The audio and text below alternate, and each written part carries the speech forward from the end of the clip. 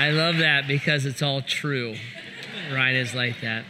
Well, welcome to Grace, everybody. Good to be here, and thanks for being here this weekend. Welcome, everybody. Watch online as well. Thanks for joining us. My name is Pastor Jeff. If I haven't met you before, if you've come in the last few weeks, I'd love to connect with you and meet with you some. I've been traveling, so it's good to be home and to be back at Grace.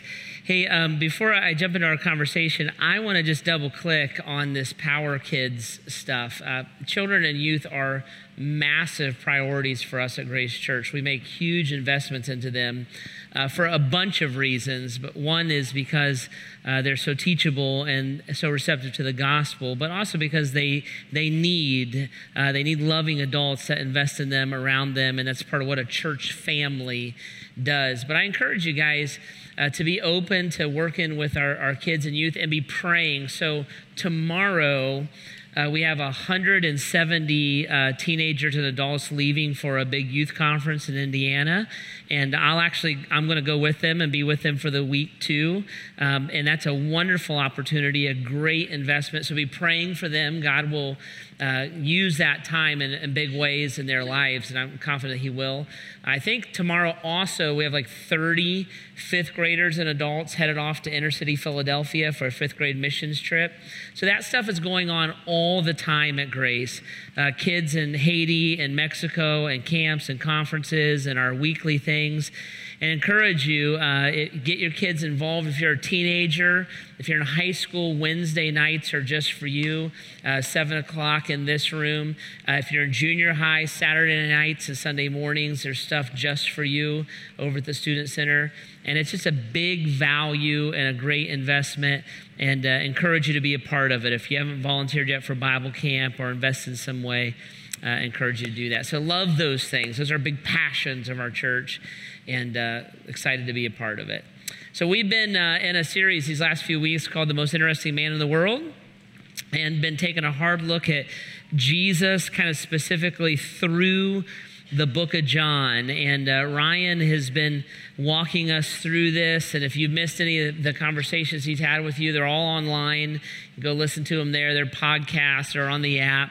But we've been kind of going like step by step through the book of John. And we chose the book of John because of the person of John. So John the Apostle was Jesus's best friend.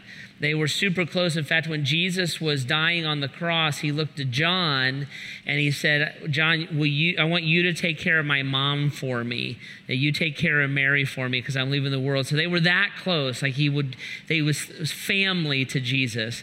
John's also unique because of all the disciples, he's the only one that lived a full life.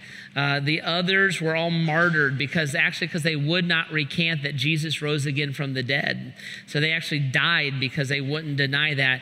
John was exiled. He went through a lot of suffering, but he actually lived a full life. And so when he wrote his gospel, we call it the book of John, he was able to look back on the whole history of Jesus and also maybe even see what the other disciples wrote and kind of contribute to the record in that way. So when the Holy Spirit inspired John to write the book of John, you get a unique perspective on Jesus and kind of unique insight on his teaching and what he was like. In fact, John does something that nobody else in the Bible does. At the end of his writing, he actually says kind of bluntly, this is why the Holy Spirit inspired me to write the things that I wrote. So he says this in John chapter 20, verses 30 and 31.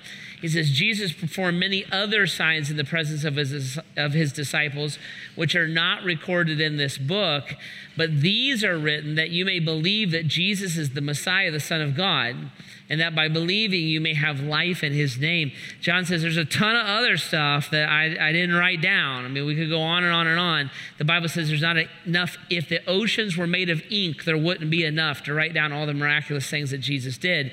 But John says, the Holy Spirit inspired me to choose these things specifically so that when you read them, you can believe that Jesus is the Messiah, the Son of God, and that by believing you can have life, salvation through Christ. And so these miracles that are in John play a unique role for us. They delineate Jesus not as just a good guy or prophet or teacher, but as Lord and Savior.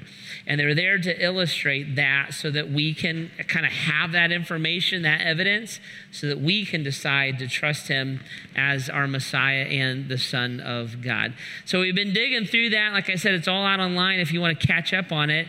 This weekend, as we kind of move through the book a little bit more, we're going to land in John chapter 9. So if you got a Bible, you can open it up to John chapter 9. If you're using your phones, use the Grace Church app is the easiest thing to use. If you don't have it, go to the App Store, search Grace Church 30, and you'll find it. But on the app, all the notes and the scripture is there. And if you want to use a physical Bible, there's some there in the chairs. It's page 747 in those Bibles. So John chapter 9, Jesus is moving around with his disciples. He's teaching. He's interacting with them.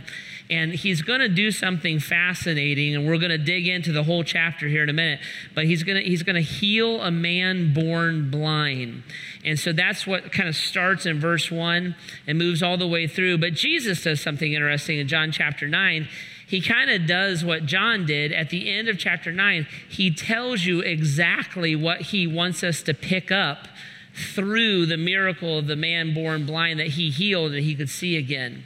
So at the very end of the chapter, in verse 39 of chapter 9, Jesus said this. He said, "For judgment I came into this world, that those who do not see may see, and those who see may become blind." And what Jesus is going to do through this chapter is he's going to walk his disciples and the man born blind and us through some truth about who he is. He says, "For judgment I came." I came to delineate between what is true and what is false. And that's what Jesus means by judgment. Now, it's important that we talk about this for a second, because when we hear the word judgment in our North American ear, what we hear is judgmentalism, that Jesus came to be judgmental. And so that Jesus is going to look at us and he's going to be like, "I hate your hair, and I can't believe you wore that short, and who wears flip-flops with jeans anymore, old man?" Like, we're going to hear judgmentalism, right? That's not what Jesus is saying. He uses the word judgment in a legal sense. So when Jesus says judgment, what he means is this: I came to define the truth or to bring clarity to truth. I came to straighten some things out, right? And what he does throughout the book, throughout chapter 9, is he leans into some false teaching and some false ideas, and he clarifies it. He brings truth out of it, and he says at the end of the book, I actually came to do that in part. I came to bring clarity to things in a legal sense, not judgmentalism, but judgment, whether it's right or wrong. Think of it this way. I don't know if you've ever gotten a speeding ticket. I've gotten 15 or 30 over my life. I got a little bit of a lead foot. But if you've ever gotten a speeding ticket, when you go before the judge is not going to be judgmental. You're not going to walk in before the judge and they're going to look at you and say, "You were speeding and you're a jerk and I hate your hair and I can't believe you cheer for Michigan." And they're not going to do that, right? What they're going to do is they're going to pass judgment. They're going to cut through what is and what isn't and pass judgment. They're going to look at you and they're going to say, "Were you doing 85 and a 65, yes or no?" "I was, Judge, but you got to understand, I was in a hurry and I was late and I was texting and I was trying to watch a YouTube video and I just lost track of it." They're going to look at you and they're going to say, "I don't care. I don't care what your rationale is. I don't care what you think is fine. I don't care why you justified what you did. I am here to pass judgment. Were you doing 85 and a 65, yes or no?" Yes, you are guilty. It's clarity, it's definition. And Jesus says, that's why I came in part. And we don't talk about this a ton. In fact, to our Western ear, we don't like it too much. Because we like Jesus, the Jesus we like today is the all-accepting Jesus. He loves us and he forgives us. He's full of grace and mercy and compassion. And that's true, but they take it too far then. And we say, well, and that means that he just accepts whatever I do. Whatever my opinion is, he's fine with.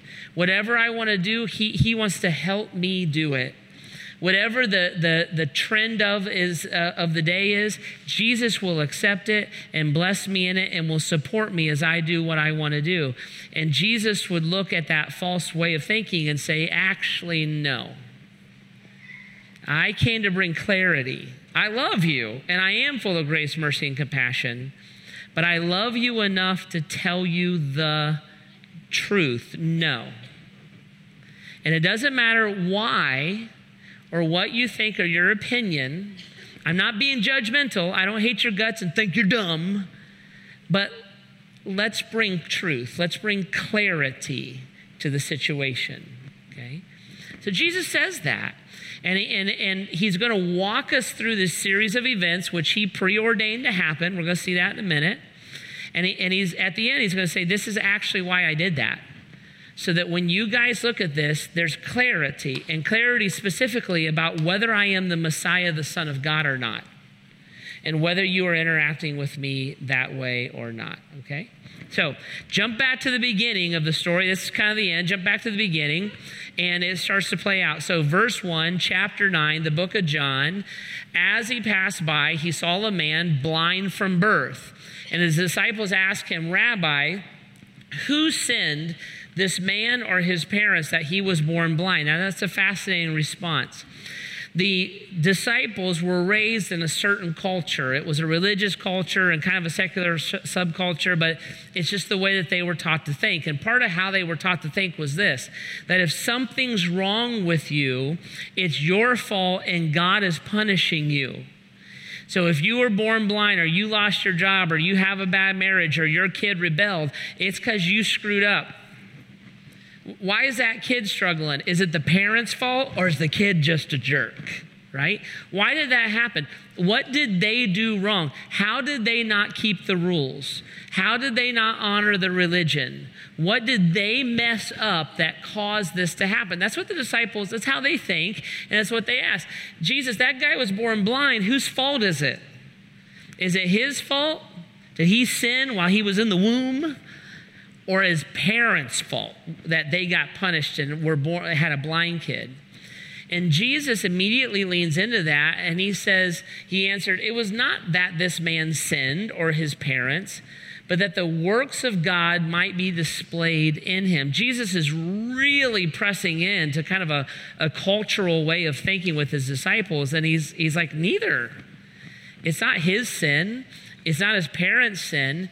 It's that God has a bigger plan, and God wants to display his power in his life. Now, this is the first delineation that Jesus brings in the course of this record. Remember, he came to bring clarity, definition. And so he leans into a false teaching and a false belief system. And the false teaching, to put it kind of in a modern way of speaking, is this. It's the false teaching that the pain in our lives is evidence of the absence of God's love in our lives. When I have pain, that means that God is not present. If God loved me, this horrible thing would not have happened to me. If God listened to my prayers, he would take my sickness away. If God cared about me, he wouldn't have put me in this bad marriage. If God loved me, then all of my dreams would come true. And that the fact that they didn't, and she broke up with me, and I got cut, and I didn't get into this school. And if God loved me, I would be painless in my life. And the fact that there is pain, it's got to be somebody's fault, even if it's God's. Who messed up that allowed this to happen? We don't like pain, do we? I don't like pain. And when I'm in pain, I want out of pain as fast as possible. I remember years and years ago, I was in Oklahoma City, and I was teaching out there, and while I was there, my tooth cracked. I don't know if you ever had that happen. One of my molars cracked. And oh man, it hurt so bad, but I was kind of stuck there because I had to finish doing what I was doing. So I was out there for a few days, and it's getting worse and worse and worse. And so I finally get to come home, and I hop on an airplane, and I have to fly to Dallas and do a quick layover. And I got in the plane, and the pressure changed, and Oh, it's just miserable. So I got to Dallas and I called Heidi and I said, listen, I said, I'm miserable. I said, I want you to call our friend who's a dentist. And I said, you tell him when I get home, he is to meet me at his office. And she goes, well, you're not going to get home till late. I said, I don't care. You tell him his pastor said to get out of bed and meet me at his office. I want medicine in my face when I get home. And she said, well, what if I can't get a hold of him? I said, you're stronger than he is. You drag him and you tell him. And so I did. I flew home. I got in Cleveland, and our friend, I went right to his office and he met me right there. And he goes, what's wrong? I said, I don't know, but you put medicine in my face now. Do something to my face because I'm in pain. I want out of pain. And he took care of me and got me all healed up. But all the misery, when we're in pain, I want my pain to go away. I don't care how it goes away. Make it go away. Get me out of this pain. Fix it. Stop it. See, I want it to go away. And if God loved me, he would do that. If God loved me, he would have never allowed this. I hate this pain. Now, Jesus looks at his disciples and says, in essence, guys, you got this thing all wrong. Whose fault is it? Nobody. I'm going to use his pain to display my power. If you knew that your pain was going to be used to proclaim Christ to billions of people, could you endure it differently? If you knew that your pain was going to be a story that made the Bible, and 2,000 years later we'd be talking about your pain to explain the heart and mind of God, would you endure it differently? And one of the first things Jesus leans into is he would say, the absence of pain is not the absence of me. That your pain becomes a platform for my glory. Your pain becomes my story in your life. My favorite quote from C.S. Lewis is this. He says, pain insists upon being attended to. God whispers to us in our pleasures. He speaks to our consciences, but he shouts in our pain. It is his megaphone to rouse a deaf world. Your pain is not the evidence of the absence of God. Your pain is the platform for the power of God to be displayed. It's a false teacher that would say, a God who loves you will never let you hurt. It's a false teacher, a heretic is the old-fashioned word for it, that would say that all God ever wants for you is to be happy. It's a false mindset that would say, if God doesn't make my pain go away, it means he isn't hearing my prayer. And Jesus immediately leans into that and says, nope, I'm actually not like that at all. And a clarity that I want to bring is that my people embrace their pain differently. My people look at their pain as a platform to proclaim and to illustrate my love. And he teaches that to his disciples out the gate. He continues then, and Jesus, as he teaches his disciples this, that he's kind of surrounded by these people. Think of it as a big open area. And this man born blind, the guy can't see Jesus, so Jesus goes to him. And the Bible says, as having said these things, he spit on the ground and he made mud with the saliva. And then he anointed the man's eyes with mud. And he said to him, go wash in the pool of Siloam, which means sent. So he went and he washed and he came back seeing. This is one of the weirdest parts of the whole Bible to me. So he walks up to the guy and he looks at him and he decides to heal him because he was born blind so that God's power might be displayed in him. And the way he chooses to heal him is disgusting. Let's just be honest about it. Jesus spit on the ground. Now, I just got back from the Middle East. And the Middle East is a very arid place. You don't have like a lot of spare saliva laying around in the Middle East. The dust there is very, very fine. So for Jesus to make mud, this wasn't like a, pooh, here's some mud. Jesus had to work this up, right? He had to get enough saliva out to make mud, and then he takes the spit mud mixture, I love the word the Bible uses, and he anoints his eyes. The term anoint in the Bible is a fascinating term. When the Bible, or when God would say to anoint someone with oil to designate them as a king, or later on the book of James says if you're sick and you don't know why, you call the elders and they will anoint you and pray over you. When you anoint someone in the scripture, what you're doing is you're symbolically setting them apart for the glory of God. Jesus anoints grossly with spit and mud, and he anoints his eyes. He says, go wash and you'll receive your sight. The guy did it. He came back seeing. It's a fascinating way that Jesus decided to heal him. He didn't have to do it that way. There's other parts of the Bible where the dad just had enough faith and God healed a servant. Another part of the Bible where the lady just touched the hem of Jesus' garment and Jesus healed her. This one, he works it up and spits it on the ground and makes mud. What's he leaning into? What's he trying to help us? Here's the false teaching I think Jesus is working against in our way of saying it. The false teaching is that Jesus will bring healing in my way, my time, and at my place. Jesus, I want you to heal this aspect of my life, but I want you to do it the way that I want it done. And I want it done now. And I want it done so that people will see it. It's the mindset that sends people to the faith healer. For $500, I can get smacked on the forehead and all my problems go away tonight. See, I want healed in my time, my place, and my way. Jesus, fix this problem in my life. I want you to heal me my way. We got a rough marriage. Jesus, you got to fix her. Even though there's two of us, you got to fix her. If you could maybe, I don't know, straighten her out, make her more compliant. If you got to strike her down, that's okay. I mean, I'm willing to live with it, but you got to fix her. Jesus, you got to fix him. If he could be less sarcastic and more engaged, and while you're at it, if you could just maybe bring the hair back and shrink the belly a little bit, I would be okay with that. You got to fix my kid.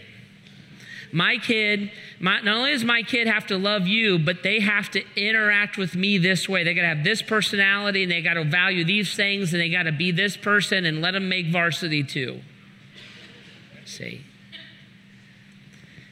My experience in life as a follower of Jesus, and probably as just being a pastor a long time now, is that oftentimes our deep encounters with God are messy and unexpected. I don't always like the way that Jesus chooses to heal. Sometimes God heals us by revealing our sin. God will bring our sin and expose it publicly. It's never the devil who exposes your sin. It's only God. It's God who brings the fruitless deeds of darkness into the light. The devil wants you to hide your sin because it will cause a spiritual cancer, and he wants to kill you with it. He doesn't want it confessed. Sometimes God heals us by exposing our sin. Sometimes God heals us by stripping our pride. Maybe the best thing that ever happened to you is you lost that big job with that big title. Maybe the best thing God ever did for you is let you get cut. Maybe the greatest gift God ever gave you was your health problem. Sometimes God heals us by taking away the very thing that we held on to that made us self-sufficient before God. Sometimes God heals us by killing our dreams. That breakup may be the greatest gift God ever gave you. We had our life mapped out. We were really sure that our kids were going to do this, and then they were going to do this, and they were going to do this, and none of that's happening. Maybe God is working in the life of your children in a deeper way than you ever could have hoped to. Sometimes God even heals us physically by allowing us to die physically. My father was sick his whole life. He's not now. We prayed for healing. He got it. Not the way I thought or wanted. I had a way, and I had a place, and I had a time. But God had a muddy miracle for me. Sometimes confessing my sin is just disgusting, but it's miraculous. Sometimes dealing with bad habits is just disgusting, but it's miraculous. Sometimes actually living out the scripture, actually being a submissive spouse, actually living a generous life, actually being a friend to sinners. Sometimes it's disgusting, but it's miraculous, see. Jesus leans in, and he leans into this false mindset that says there's a prescription, there's a formula. If this guy would have just got his act together and his parents would have just been more religious. But instead it was a muddy, gross miracle that absolutely altered the course of his life, and we'll see in a minute, even his eternal destiny. The miracle is real and legit. In fact, people notice, if you go to verse 8, chapter 9 of John, the neighbors and those who had seen him before as a beggar were saying, "Is this not the man who used to sit and beg?" Some said, "It's he." Others said, "No, it just looks like him." He kept saying, "I am the man."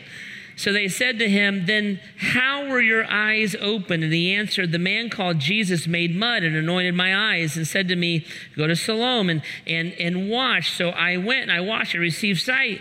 And they said to him, "Where is he?" He said, "I don't know."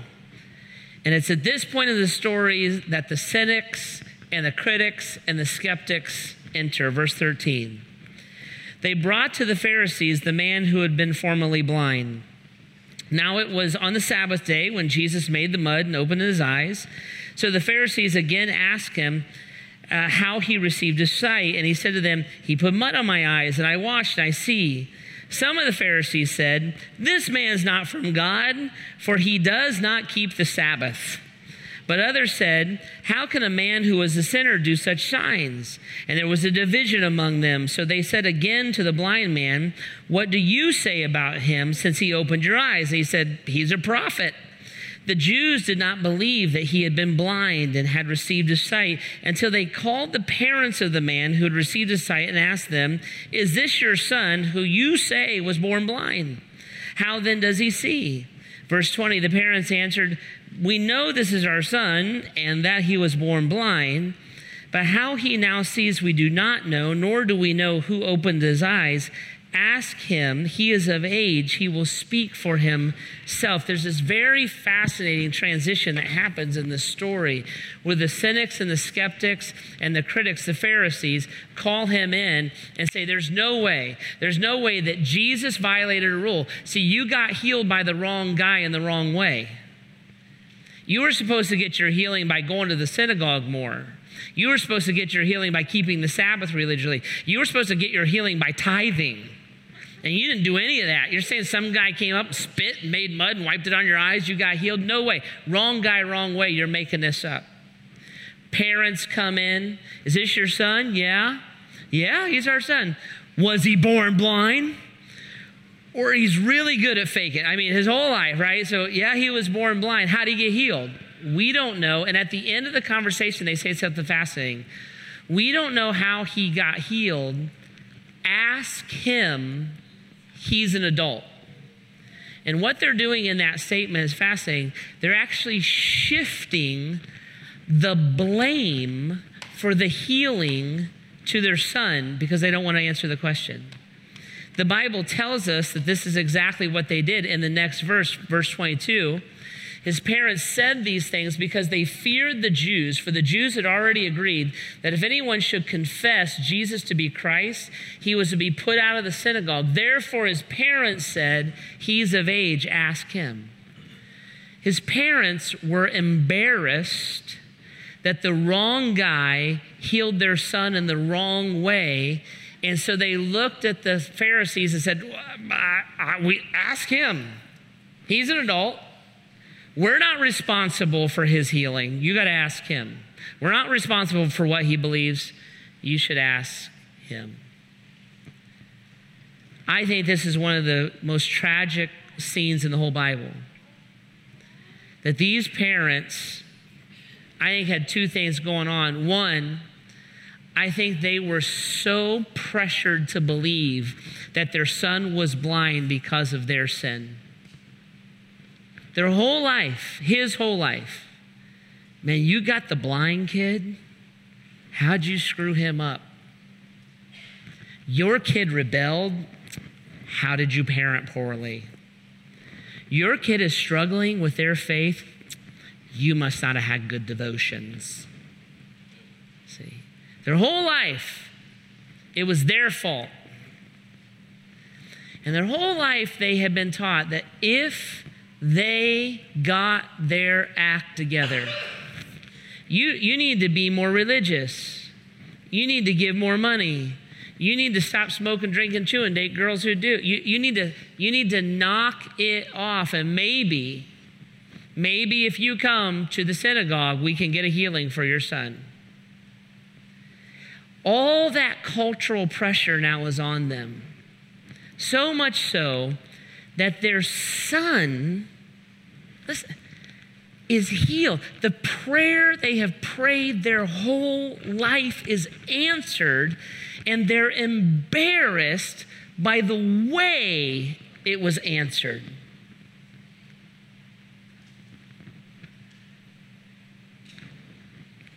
The false teaching that Jesus is pressing into is this, and I said this in kind of a modern way, but it's this idea that the supernatural is for the uneducated or the superstitious. Because I think a lot of times we're embarrassed when God answers our prayer. And we're embarrassed and we're ashamed that we received a muddy miracle, so much so that we don't praise God for it. I prayed my whole life that they would get sober. Prayed and prayed and prayed that they would get sober. And now their hearts changed and their minds renewed and they found their sobriety. Thank God for AA. And I love AA. But AA doesn't change somebody's soul. We prayed for years that God would fix our marriage. We fight like cats and dogs, and God, you got to fix my marriage. And I begged and begged and begged.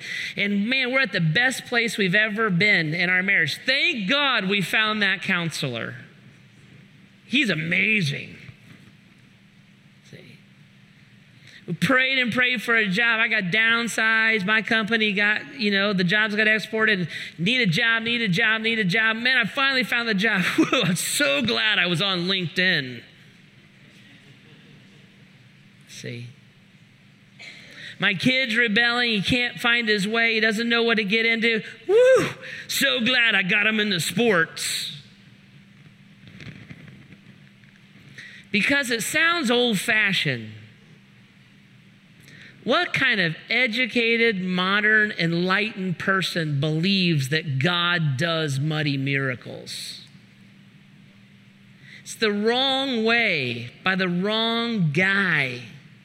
And I actually, even though I prayed and prayed and prayed, I actually don't want to be associated with the God of the answer.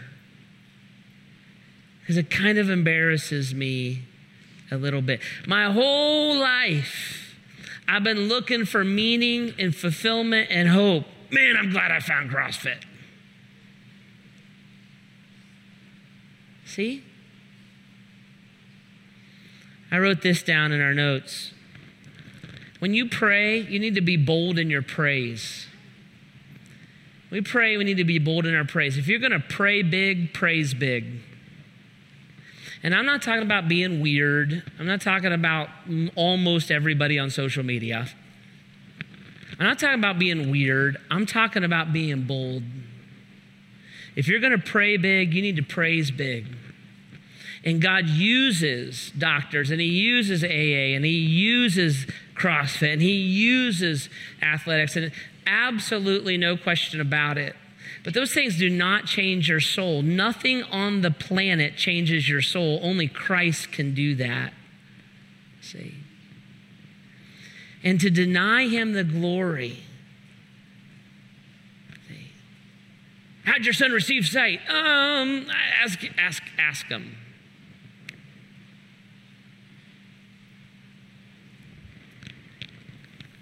In frustration, the cynics and the critics bring him in again. And they bring him in a second time in verse 24. So the second time they called the man in who had been blind and said to him, "Give glory to God. We know that this man is a sinner." It's fascinating. They stop him and say, "Listen, you give credit to what we said to give credit to. God didn't heal you. You found a good doctor. God didn't give you a job. You made a good connection. God didn't fix your relationship with your kids. You read the right book. You stop it.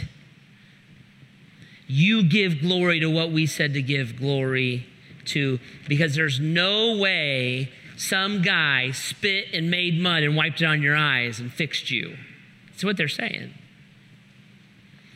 And I love the man's response. Verse 25, he answered, "Whether he's a sinner, I don't know. One thing I do know is that though I was blind, now I see." Whether he's a sinner or not, I have no idea. I'm not a theologian. These Pharisees had the ancient equivalent of a PhD. I'm not enlightened. I don't have a piece of paper to hang on my wall. This is what I know. I was blind and now I'm not. That's what I know. Guys, listen, you don't have to defend God. You don't have to defend God. You don't have to explain God. The Bible Jesus never says, "Defend me, argue on my behalf." You don't do that.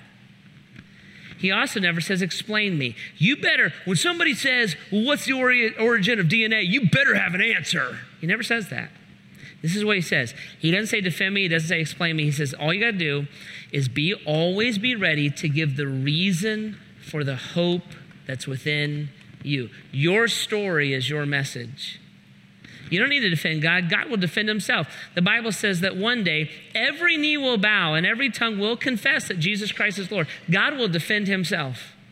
You don't need to explain God. He has built explanation into our very existence. Romans 1 says that creation itself speaks to the Creator. You find God, just look around. It's all woven into our existence. You don't need to explain God. But a cynic is always going to be cynical. A cynical worldview is one of the most cowardly worldviews on planet Earth, because you don't have to believe, you don't have to create, you don't have to accomplish anything. All you got to be is a jerk. A skeptic is always going to be a skeptic. It's just a form of cynicism. That's never going to work. That's dumb. You should have done it that way. Really? Chicken? You never tried anything in your life. All you do is Monday morning quarterback, whatever. And the Bible says they're not going to change.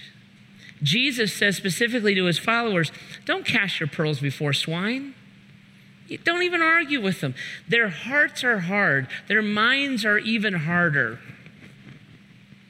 You don't have to defend. You don't have to argue. A cynic's going to be cynical. A critic's going to be critical. A skeptic's going to be skeptical. Taylor Swift said it well. A hater's going to hate. My job is not to change them. My job is to tell the reason why I believe what I believe. I don't know whether he's a sinner or not. I'm just a guy. What I know is that I tried everything to get sober, and now I am after Jesus. What I know is my first marriage tanked, and my second one is alive because we wove Christ into the middle of it. What I know is I prayed for my kid, and they went to college, and they found some godly friends, and they're a different person than they used to be.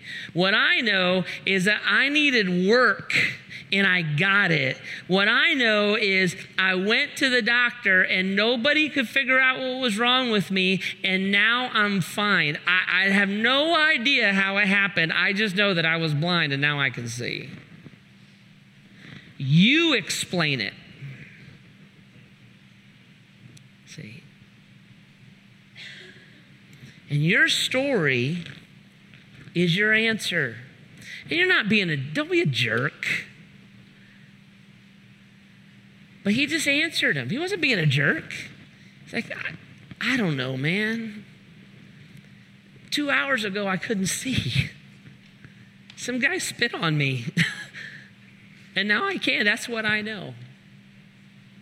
And that's the only argument that I have. It's the only defense that I have about whether Jesus is a prophet or he is a sinner. The cynics and the skeptics responded the way that they do. They answered him. This is fascinating, verse 34. You were born into utter sin. Would you teach us? And they cast him out. The most powerful thing that had ever been in their presence, they totally rejected and threw away. Wrong guy, wrong way. Get out. You don't fit in our box. Verse 35, when Jesus heard that they had cast him out, and having found him, he said, do you believe in the Son of Man? Look at this, verse 36. He answered, who is he, sir, that I may believe in him?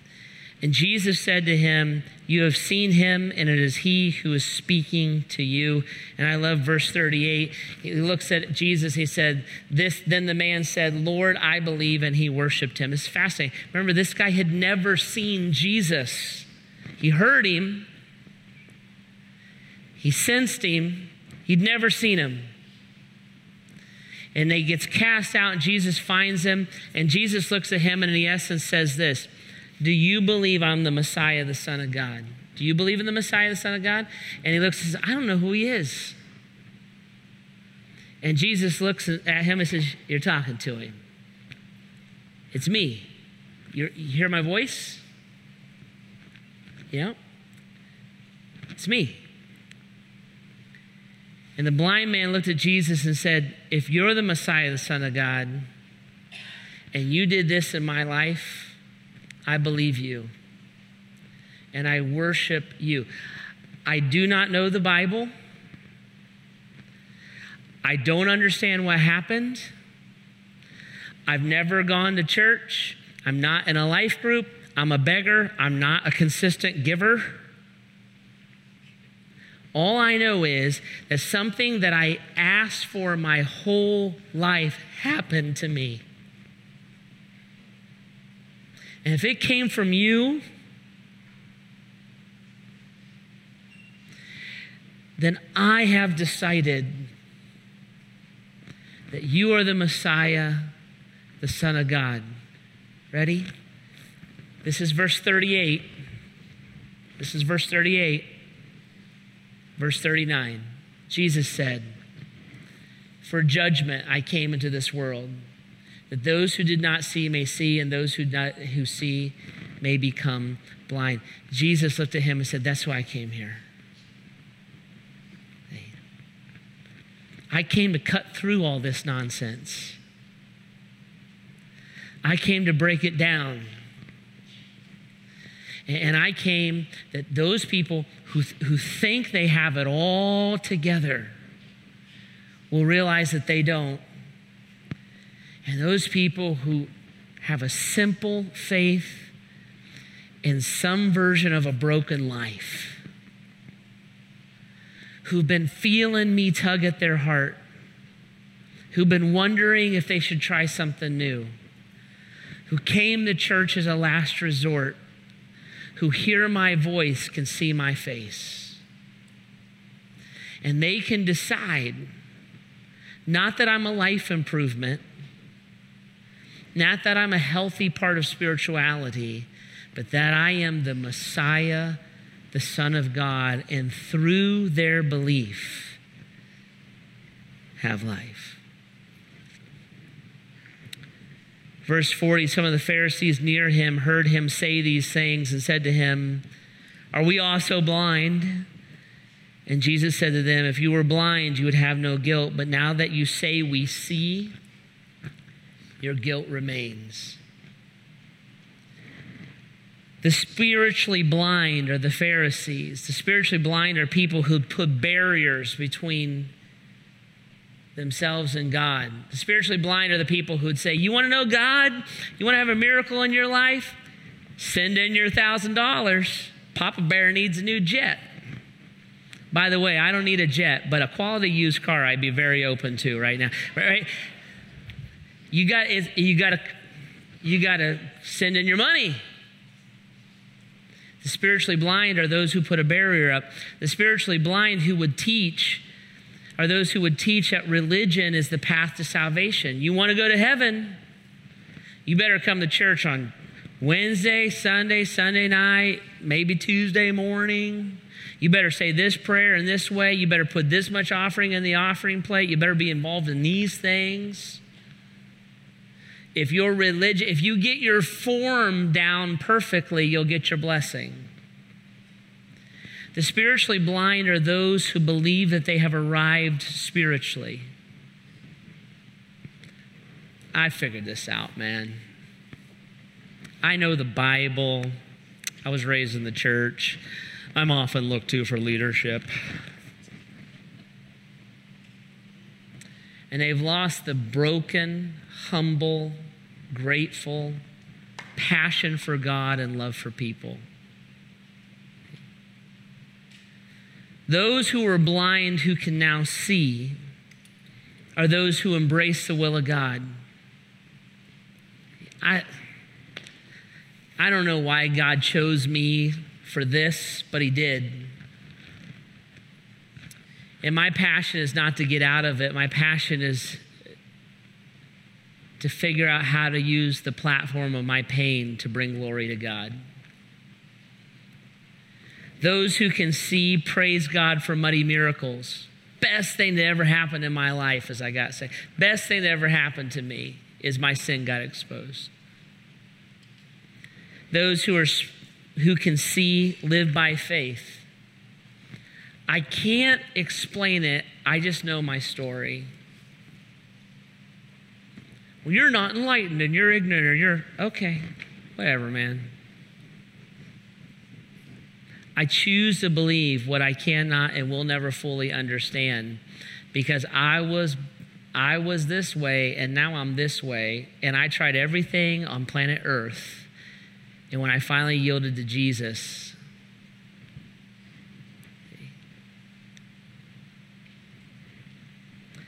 I was thinking through how to kind of take this home. And so I was thinking of where to land it, and I started to look at the passage, and I started to look at the people in the passage. And so if you kind of dissect this out a little bit, there's kind of three sets of people, right? So there's like the Pharisees, there's the parents, and then there's like the blind guy, and those are like the main characters, so to say, in the passage. And so I was thinking about like describing a Pharisee and describing the parents and describing the blind guy, and so I was personalizing this. I always tell young preachers, you should never preach anything until God's convicted you of it yourself. And so I was kind of following that rule, and I was like, oh man, I have all three of these people in me. I got some Pharisee in me, I got some parents in me, and hopefully I got some blind guy in me. The Pharisee in me looks like this. You know what Pharisees are best at? Two things. They're cynics. Oh, they will let you know how you're doing, what you're doing wrong, and why what you're trying to do is so dumb. They just don't have the courage to be a part of it. And in their cynicism, what they do, I see this in myself a lot. What Pharisees are best at is seeing sin in you and not in themselves. I do that a lot. Your sexual immorality is way worse than mine. You actually do that stuff. I just think about it. You look at porn. I just remember it. See, it's very pharisaical. You, me, and Jesus would say, you know, Jeff, I came for judgment on that. Let's not ask if they're doing 95 and you're doing 85. Let's ask what I said. Is there a hint of sexual immorality in your life? Yes or no? See. You're like a rich, greedy jerk. You don't even tithe. I tithe. Plus, I give to the financial campaigns. Jeff, you have so much money. Is that actually generous for you, or is it just a line item on your budget? Because I actually didn't say tithe. I said live generously. Are you living generously, or did you just work your budget around it? I'm very good at seeing your lack of generosity. Very good at elevating my acts of generosity. Doesn't mean our hearts aren't in exactly the same place. See? Jesus would say, I came to help you straighten that out, bud, because I love you. I'm not being judgmental. I love you, but let's call this for what it is.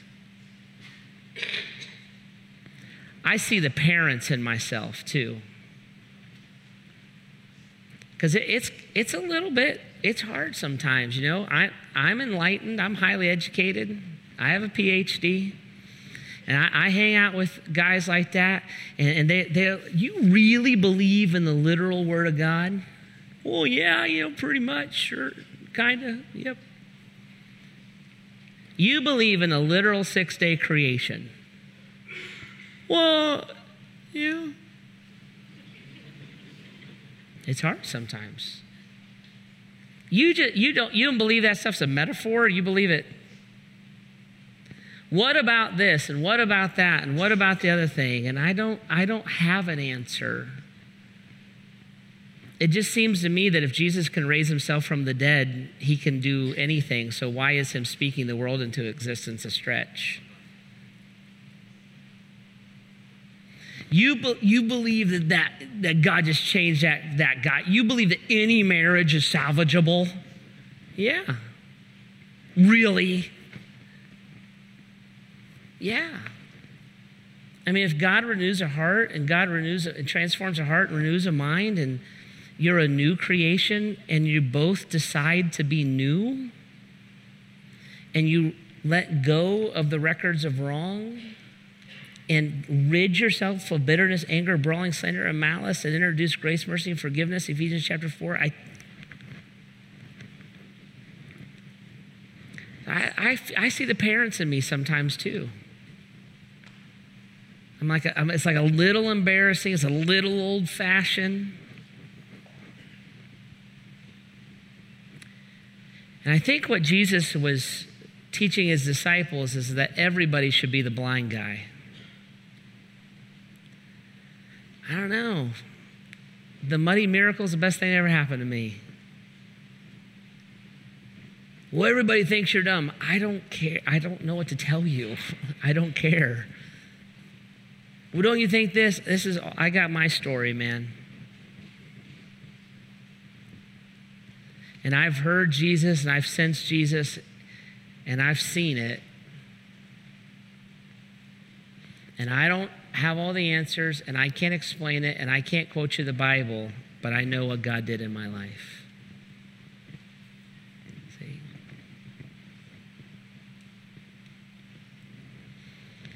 Band's going to come out, and they'll give us a little space, and I encourage you to open up your heart and mind.